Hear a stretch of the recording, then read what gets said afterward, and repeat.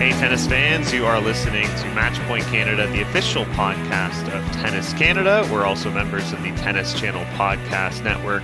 I'm Ben Lewis, joined alongside Mike McIntyre for yet another episode as we're looking back at the Billie Jean King Cup finals in Canada, winning one tie but failing to get past that round robin stage. And we have a special guest, Mike, with us as well this week to talk about all the action.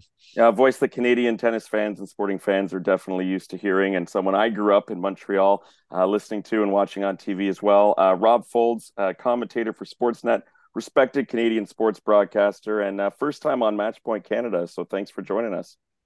Well, I've been listening for a long time. It's nice to actually be part of it. Thank you for having me. I appreciate you saying that. Let's start by, before we get into the Billie Jean King Cup tie that you were covering the last few days, let's start talking a little bit about your own background covering tennis, maybe, your association with the sport growing up and what place tennis occupied for you in the sporting landscape, Rob. Well, I was, well, I wasn't an avid tennis player. I was grab a racket, grab a tennis ball, and played tennis with my buddies against the side of the Dominion store in Hamilton, Ontario. Weren't a lot of tennis courts in Hamilton when I grew up. I'm of that vintage where to try to find a tennis court was quite tough. I grew up wanting to be a football player, which could explain my bad knees now. I played tennis whenever I could with whoever was a tennis fan at the time.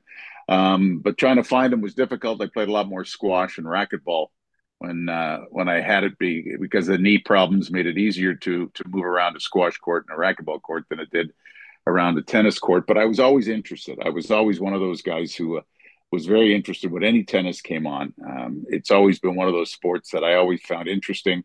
I was a Bjorn Borg fan. I loved the Borg McEnroe rivalry. That really got my interest there. And then the Everett Navratilova on the women's side. Those kind of rivalries really caught my interest. So that's probably where it really started, and it carried on. As my broadcasting career started, you really didn't get much opportunity in this country to cover tennis. You kind of did it from the side. You watched the Grand Slams. It wasn't until I moved and I was associated with CTV, and CTV got the right for then the Canadian Open, that I got my first chance to call tennis. And it was a learning experience, completely different from calling any other sport because of the way the sport is. But I really enjoyed it. I enjoy the head games you can go through, the athleticism, the one-on-one battles. And so I guess I've been calling tennis since, I'm going to say, the very early 90s. CTV used to cover the weekends for some of the Canadian Opens, and then we did the Monday to Friday, and CBC would pick up the weekend championships. And then when Rogers got involved, we were able to do the whole week, which makes it much easier to cover a tennis tournament and made me less grumpy on a Saturday, because you'd leave after the quarters and then you'd hand it off and somebody would do the semifinals and the finals. And so I'd have to rush home to try to watch the semifinals and finals of an event I did the whole week on. So that's been great. And then with the Davis Cup Association over the last 11 years that we've done, and the Fed Cup, now Billie Jean King Cup, I've been able to do a lot of tennis over the years. And I just enjoy the experience. I enjoy the people I work with. And I've always had an appreciation for the sport. As I mentioned, I grew up wanting to be a football player. And of course, that doesn't lend yourself to being an excellent tennis player, let me tell you. I can imagine. Well, for me, it was hockey and tennis, but I can't say I have much talent in either of those, but thoroughly have enjoyed covering tennis for the last 12, 13 years. And I always love hearing who people got hooked on the sport watching. Who were those rivalries? You mentioned Borg McEnroe. For me, it was Becker, Edberg. And, there weren't as many Canadian names to hook you back in the 80s, early 90s. Things have changed so much in the last 10 or so years. Now there's big expectations on what Canadian tennis can do. What expectations did you have for Team Canada heading into the Billie Jean King Cup tie against the Italians and the Swiss? I thought it was the best team that it sent. Now, I can't go all the way back to the late 80s and early 90s with the quality of some of the tennis players we had then. We got to the semifinals in I think it was 88. But I just thought at this time in Canadian tennis, we sent our strongest team to the Billie Jean King Cup because of availability, because of health of players. Bianca was healthy and really wanting to play some meaningful matches. Layla was coming off an injury, but was feeling pretty good, she said. And then you've got Gabby Dabrowski, who arguably is one of the best doubles players that we've had on the women's side ever. And just experience showing it, winning tournaments, getting deep into tournaments. She just come from Fort Worth, flew right from Fort Worth in the finals to be part of the Billie Jean King Cup. And plus, Rebecca Marino has played so very well and made her way back onto it. And Carol Zhao, I thought that they just had a great opportunity to make that advancement and be certainly competitive. And they showed that they were competitive all the way through.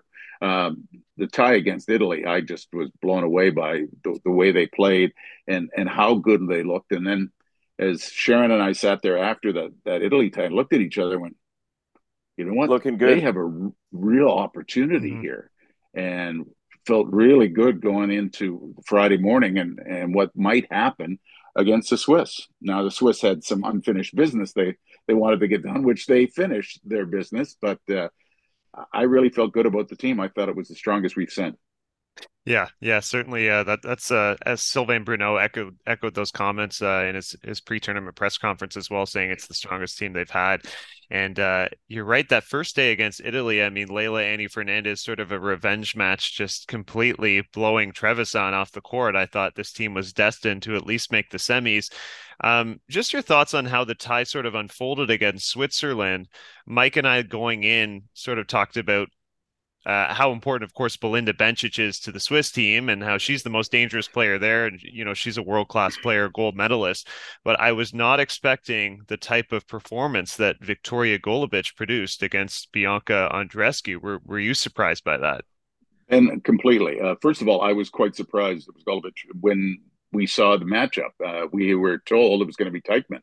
And we really thought that, and I had already, in fact, I'm sitting here with my book in front of me, and I wrote Teichmann down, and I had to strike Teichmann because an hour before the match, they can make their changes, and I'm going, okay, let me see, and how did they match up? And I'm going, this is interesting because I thought that Bianca had a better record against Golubic than she did against Teichmann, but you go with your hunches, and I thought Bianca played well in the first set and looked like she was in control, and then I think. And this is just me, I thought she was maybe a little too aggressive in set 2 and 3, and that kind of cost her. And Golubic went, okay, I'll outlast you. I'll wait. She's athletic. She got back and forth. And I think that kind of surprised Bianca because Bianca had, I thought, a pretty good run after they went break. They kind of settled down, and I thought Bianca looked a little more in control. But I just thought that Golubic just went, okay, I'll pace myself. I'll see what you got. And in the second and the third set, it was as Bianca looked like she may have run out of gas a little bit. I don't know what you guys thought. I thought she may have looked a little fatigued in set 2 and 3. Well, one thing that's crossed my mind with Bianca, and I'm glad she said this when I actually spoke to her before the tournament, that I feel like she's not getting enough free points on her serve. And she's sort of said that her big focus is improving her serve, getting it more and more reliable. So you comfortably win a first set, but all of her service games kind of always feel like a bit of a grind, a bit of a challenge sometimes when she gets in these long, difficult matches, which I think makes it that much more strenuous. Here's a question I'm going to ask you guys now. Bianca said in her press conference after Cocciaretto that she likes being challenged, likes being behind. And she was behind in both her sets. Remember, she had to come from behind, battle through. And I understand that. And I can see, it might light a fire. But I don't think on a regular basis you want to get behind in sets against people who are ranked the way they are and then try to come charging back. Now, the first set, she looked like she was in control. Once they swapped the breaks and they got things, back on track, it looked like Bianca liked running from the front. But then all of a sudden, second set, she gets behind again. And then we're saying, okay, well, she says she likes to work from behind. She likes to be, likes to challenge herself. But I don't think that's something you want to do on a regular basis. I mean, no team wants to be down 2 goals every game.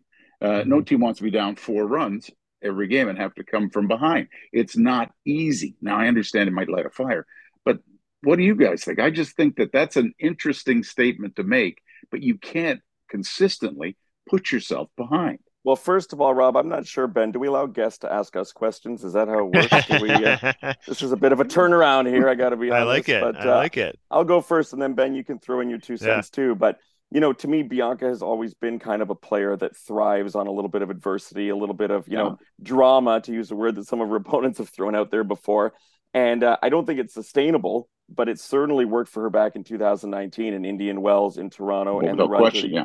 to the U.S. Mhm. Open too. But no, to answer your question, I don't think that's any player's long-term goal is to, I want to, drop the first set or get into a long 3-set battle. So I don't think it's really tenable, but it has worked for her in previous, matches. Yeah, and I don't think you should never set out, of course, from the outset of putting yourself in a situation that's adverse, right? You want to have a handle on the match, you want to have a handle on the situation, and ideally you want to be a front runner. And you look at 2019 and even other matches that she's played in the past, often I feel like she can be in control at some times and then let things slip away, and suddenly she's gets herself into a long 3-set marathon in a match that, if you've been watching an hour previously, looked pretty comfortable. And I think for anyone who saw that opening set against Golubic, we thought probably Bianca in Canada looked in great control at that point. I agree with you. It was about 42-minute first set, kind of rolled through. Once she got through, them swapping service breaks, she looked determined. She looked aggressive on each and every ball she played.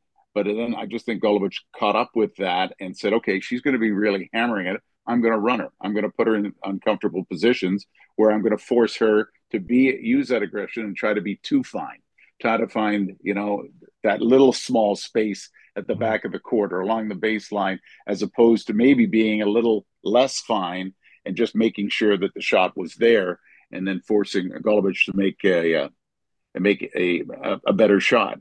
I was quite surprised with the way it turned out, and I think it also put a little bit of an effect into the way Layla approached her game against Bencic. Yeah, and interesting for Yeah. Layla to have such a decisive win in her opening match against the Italians, Love and Love, and then to get bageled herself against Bencic, a top quality opponent. I mean, there's slim margins sometimes, and certainly who knows what would have happened if Canada got by the Swiss, who ended up becoming the eventual champions of the entire event, rolling through both their next couple of opponents. I think 2-2 nothing. How close is this team, and maybe to bring in the men as well, the Canadian men, as you said, to us off air before we hit record, you're going to be covering the Davis Cup finals as well coming up soon, where we've got a stacked squad. How close is Canada? And I mean, we've seen it at the ATP Cup before, and they made the Davis Cup finals in 2019, I believe. How close do you feel both these squads are, just overall our country is to being a dominant force in tennis? I think very close. We send our best. I tell the rest of the world to watch out. Just one last thing on the Billie Jean King Cup. We were a little surprised when Dabrowski came out with Fernandez after the tie was decided against Switzerland. They had the opportunity. They could have run Marino out. They could have run Mhm. Zhao out.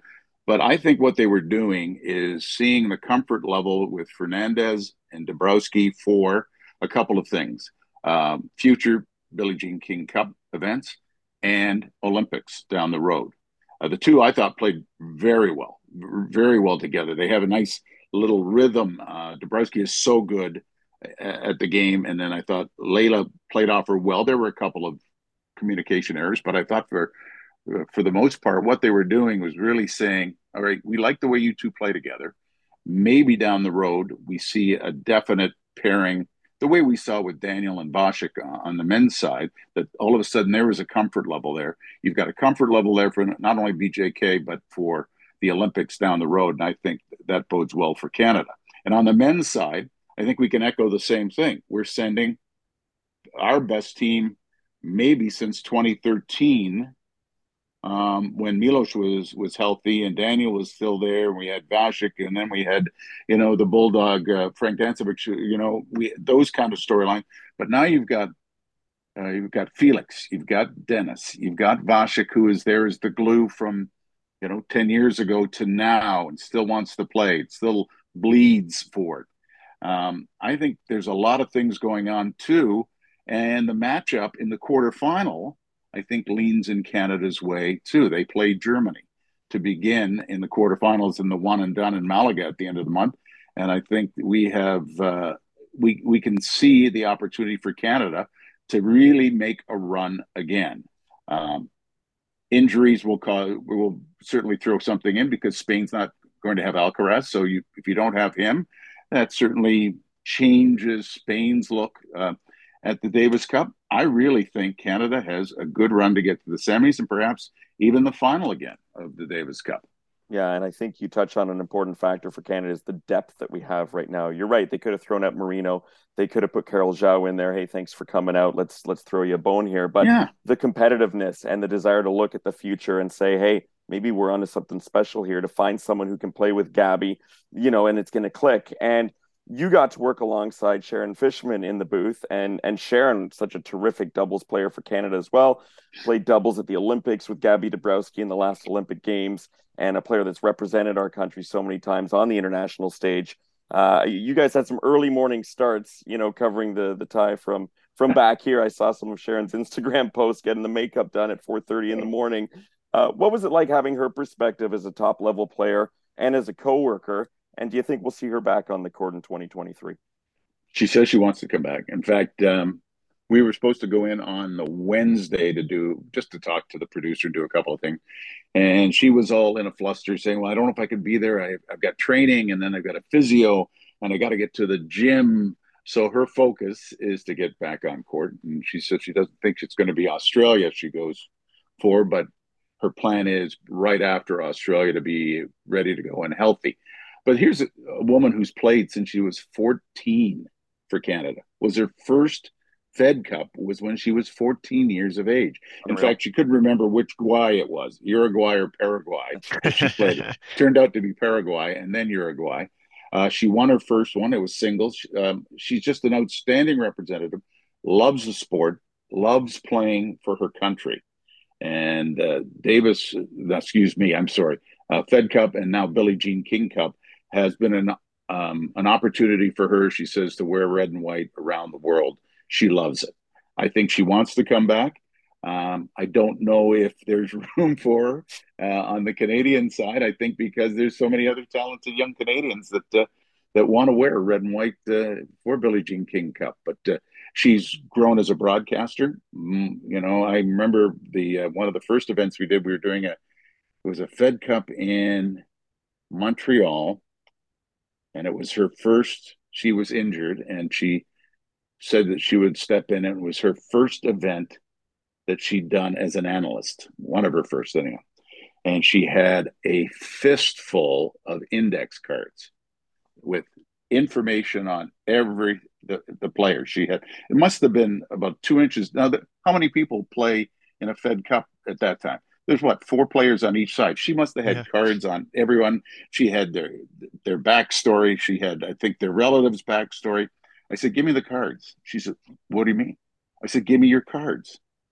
She says, no. These are my notes. I said, I know. Did you write your notes? She said, yeah. Did you write your notes because you knew what you were putting on your notes? I said, yeah. I said, I don't want you reading your notes. I want you to react to what you see on the court. You know enough of the players. It's what's on the court that's you're analyzing. You're not analyzing their second cousin twice removed and whether or not they played tennis. I said, that's a nice story, but your job is, she says, oh. So I said, okay, I'll put them over here. And she had them, but she was, I thought, really good. And she's got even better over the years working with Carolyn Cameron and then Danny Michaud doing the desk at the Rogers Cup and then the National Bank Open. She has a nice touch for it, and because she loves the sport so much, it comes across. So she's been a treat to work with. Now she's going to have to give me money for this now, I think, because That would only be fair. Yeah, she has a great eye for the sport. You can tell just through her experience in singles and doubles. You mentioned, will there be a space for a Sharon Fishman? And really, that's a good Canadian problem to have. We can sort of Yeah. say, yeah. Just thinking of the blend of this team, and Gabby Dabrowski leading in said the camaraderie was amazing, and I just thought about the different players, and it really quite interesting because I feel like Bianca, Layla, Rebecca, Gabby as well, Carol. They're all quite different personalities. They all stylistically play much differently, and yet it seems to work very, very well. And you look at the different options going into any given singles or doubles match, they're really unlimited, I feel. You know what? That is the great thing too is they're all young. We, you Yeah. know, we got Layla's 20, Bianca's 22, Gabby is by no means old at 30. You've got a great collection of athletes who are going to be together for a while. And did you guys see they're going to play Belgium and host Belgium in April for the next round?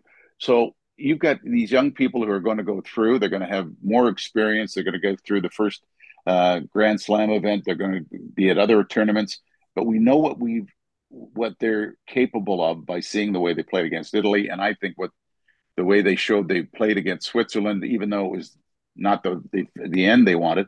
I thought we saw some great things, and I think it's hugely optimistic that we've got a young team that's going to stay together for some time. Yeah, and certainly hugely optimistic for Canada's chances at the Davis Cup finals as well. Rob, Youth, thank a youth again, though. Just, exactly. I mean, Felix and Dennis, both early 20s. I mean, you've got the old guy now. I think Bashik likes the fact that he's now the old guy.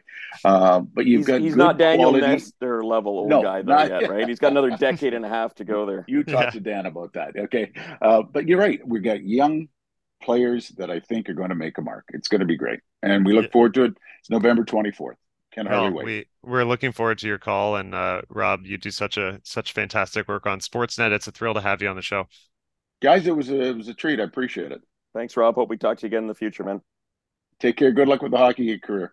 Thanks. My beer league hockey career. Yeah, right. Yeah. Take care, guys. Yeah. Thank you. There he goes, Sportsnet's Rob Faulds, commentator for Sportsnet and covering the Billie Jean King Cup finals, and will be covering the Davis Cup finals in a couple weeks' time.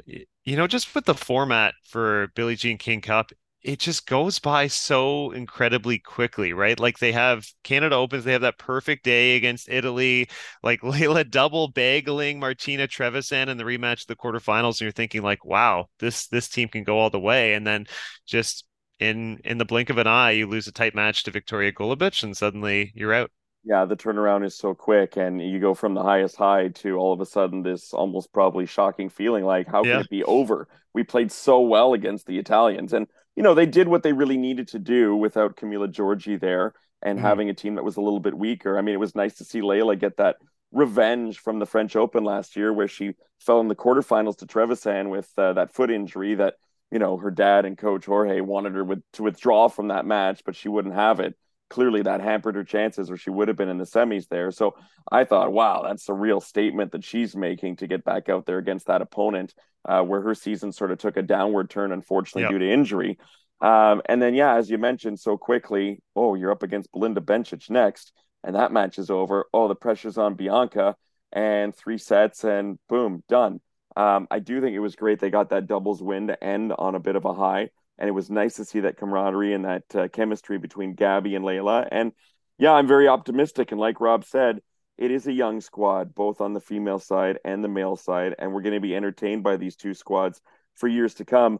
Unfortunately, and just a little side note here, we won't be seeing Canada at the first ever United Cup in January, where, from what I gather, Felix and Dennis were not able to commit and you needed a certain number of top players to qualify. So Canada is not going to be there, which I think is such a shame Yeah. because we had the players, if we had them both on the men's and female side, women's side, to really contend, I think. I don't think there's very many countries out there that have the depth on both wings like we have.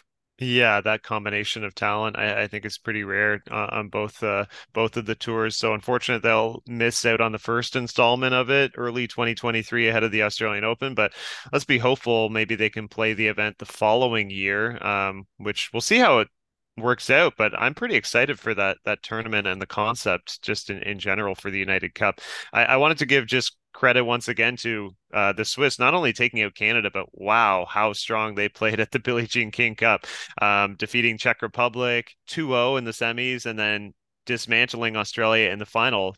And, Belinda Bencic was just absolutely on fire through the week. She takes out Ayla Tomljanovic 6-2, 6-1 to clinch the title. But beyond her, Teichmann and Golubic were sort of the surprise wild cards who came up with big wins. And my goodness, Belinda Bencic, when she plays internationally and represents her country, holy smokes. I mean, you go back to Hopman Cup, her and Roger Federer winning that years ago. I know it was an exhibition, but Yeah. still, Olympic gold medal in singles. She got what, the silver in doubles as well? Hmm. And now Billie Jean King Cup champion. So when she's playing for her country, unbelievable. We haven't seen her win a slam yet or make a slam final, but when she won in Toronto back in 2015, I can't believe that was 7 years ago. I remember Serena Williams saying at the time, this player is going to win multiple slams. Like she is going to be a great player. And while we haven't seen it happen yet at the slams, the majors, her international resume is as good as they come.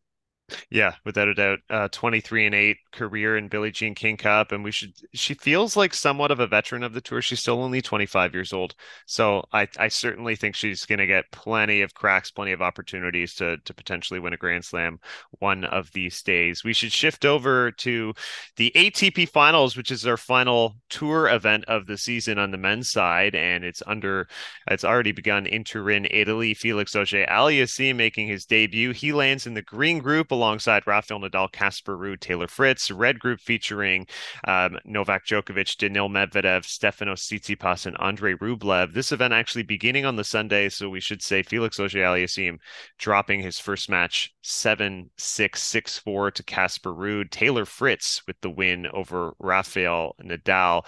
We'll start with Felix. I mean, a tough loss to begin, but to me, it kind of underscores how underrated Casper Ruud continues to be. Like he was not a name that people were discussing going into this tournament. And you think like he made the finals of the US Open, he made the finals of the Miami Open, finals of the French, but he's clearly capable on hard and clay. And when he plays his best, I mean, we saw him beat Felix handily in Montreal earlier this season. He's very, very dangerous. I feel like you sparked Casper Ruud's career on hard courts when Yeah. you interviewed him. What was that now? Summer of 2020, 21? What was It it? was 2021, summer of Okay. 2021. I In will I Toronto, will right? take all of the credit for it. I will happily take the credit for And it. we got so many people who were slamming us because some of the players we'd interview would then go out and like lose their next match. Yeah. But look at what Casper Ruud has done since that time. And I remember you were really high on him at the time and what he could accomplish, and not just on clay. I mean, he thumped Felix in Montreal. That was a beatdown. That was probably Felix's toughest loss of the entire year, one of the worst of his career in terms of playing in front of his home fans and not having it be Mhm. even remotely competitive. This one was closer, but you know what? I think it might be a little bit for Felix because personally, I felt like Felix on paper, the way he's been playing, almost the favorite in this one, or at least a 50-50, despite Ruud being Right. ranked just slightly, ever so slightly higher. But I think with Felix, perhaps, you tell me what you think, the fatigue is starting to kick in. He won three Yeah. tournaments in a row. He had that, 16 match win streak. Hmm. He went deep in Paris as well, there making the semifinals. How much gas is left in a tank? This has been the run of his career. He's never had to, play after so many matches in a short period of time as a professional. Well, I mean, look, he's played 24 matches since the US Open. In contrast, what Nadal has played three. Rafael Nadal has played three. Some of these guys have played maybe 6 to 10. So it is a lot of tennis. I know he's young and incredibly fit and athletic, but you wonder, is it going to be a point where it starts to weigh on you a little bit, even mentally? Just getting back out there, having to reset, and now you're going into it's such a different tournament, the ATP Finals, because his previous titles, Firenze Open, winning in Antwerp, and making these runs, you kind of at least get to work your way into tournaments, maybe facing guys outside the top 50. Here, it's right away. Like you have to reset after a very tough loss to the Paris Masters semis, and now, oh my God, I'm playing a top five player to begin. It's very, very challenging, and Casper Ruud certainly was refreshed. He hadn't. I think he exited fairly early at the Paris Masters. He would have had plenty of time to tune up. My concern for Felix, like I hope say he loses, doesn't get through the round robin stage, is he going to be physically okay for Davis Cup, which is also right around the corner? Don't say it. Don't say it. Don't go there because I Okay. mean the thought was going through my mind too. Even before the ATP finals, I wondered Yeah. how much is he going to have left. Maybe it's time for Dennis to take over. And Dennis and Vasek has been a very good 1-2 combination Hmm. for Canada before. So I would not be shocked, depending on how it plays out. If he wins and goes deep, he's going to be even more tired. If he kind of goes out early, then that indicates that, yeah, maybe he's on his last legs for 2022. Look at the green group, though. He ended up in the best group you could have asked For for. sure. Nadal is not playing anywhere near his best. No disrespect to Taylor Fritz, but you're not going to get a better, matchup in terms of, someone not having a ton of experience in this kind of tournament. And you look at the other group, the red group, my goodness, Tsitsipas, Medvedev, Rublev, and Djokovic. I mean, that is just one of the strongest groups in this event Yeah. that I've ever seen. So, random how it gets divided up, but for Felix, you couldn't ask for better. That being said, still all fantastic opponents. Yeah, and Felix will next be up against Rafael Nadal. Doesn't get easier, even if Rafa is struggling right now. Anytime you face one of the big three, that'll be a fascinating matchup and kind of a must-win for both. Just quickly on the red group, as you mentioned, Djokovic, Medvedev, Tsitsipas, Rublev. Djokovic and Medvedev may be the favorites to come through. Tsitsipas really pushed Novak at the Paris Masters, almost beat him in that semifinal. Yeah, it's tough for me to pick a favorite because when you look at this event, it's kind of been a mixed bag of champions the last few It has. years. I mean, we haven't had a member of the big three win since 2015 when Djokovic won his fourth consecutive. After that, we had Andy Murray, Grigor Dimitrov, Zverev has won it twice, including last year. So who's to say? But I mean, I do feel that Djokovic is going to want to prove something on the way out this year and just remind everyone for next season that hey, I've still got a lot to accomplish in my career and I'm not going anywhere. Yeah, and Andrei Rublev was incredibly honest to a fault in his pre-tournament interviews, almost laughing. I was like, "Oh, how did I get put in this group? I have no chance." Like really, really downplaying his chances. I feel bad for the guy. I have to land in the red group, but I mean, he's a great player. You never know if he were to Maybe it stun, helps him pull to up and swing freely, right? Because he right. feels that way. Well, what do I have to lose? I'm just going to go out and blast him and see what happens. Exactly. So anything is possible here. Just as we wrap up, we should mention we had the Calgary Challenger, Dominic Kepfer, your winner there, taking the title. Vasek Pospisil made the quarterfinals, and Gabriel Diallo, who I spoke to the other month, reaching the semifinals. He continues to play some really good tennis. Yeah, we still got some Canadians who are kicking around here, and we still got great Yeah. Canadian tennis, as we mentioned with Rob Folds with the Davis Cup coming up soon. And I just want to thank Rob Folds again for joining us. He was a voice that I grew up listening to, and not always with tennis, sometimes with hockey. I mean, he covered so many different sports, and so yeah, a lot of respect for him. And it was really cool when we landed him tonight for me personally.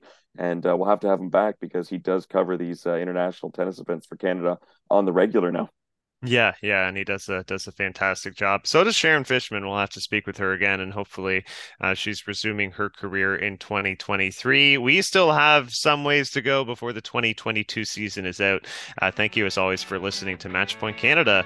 We will talk to you next time.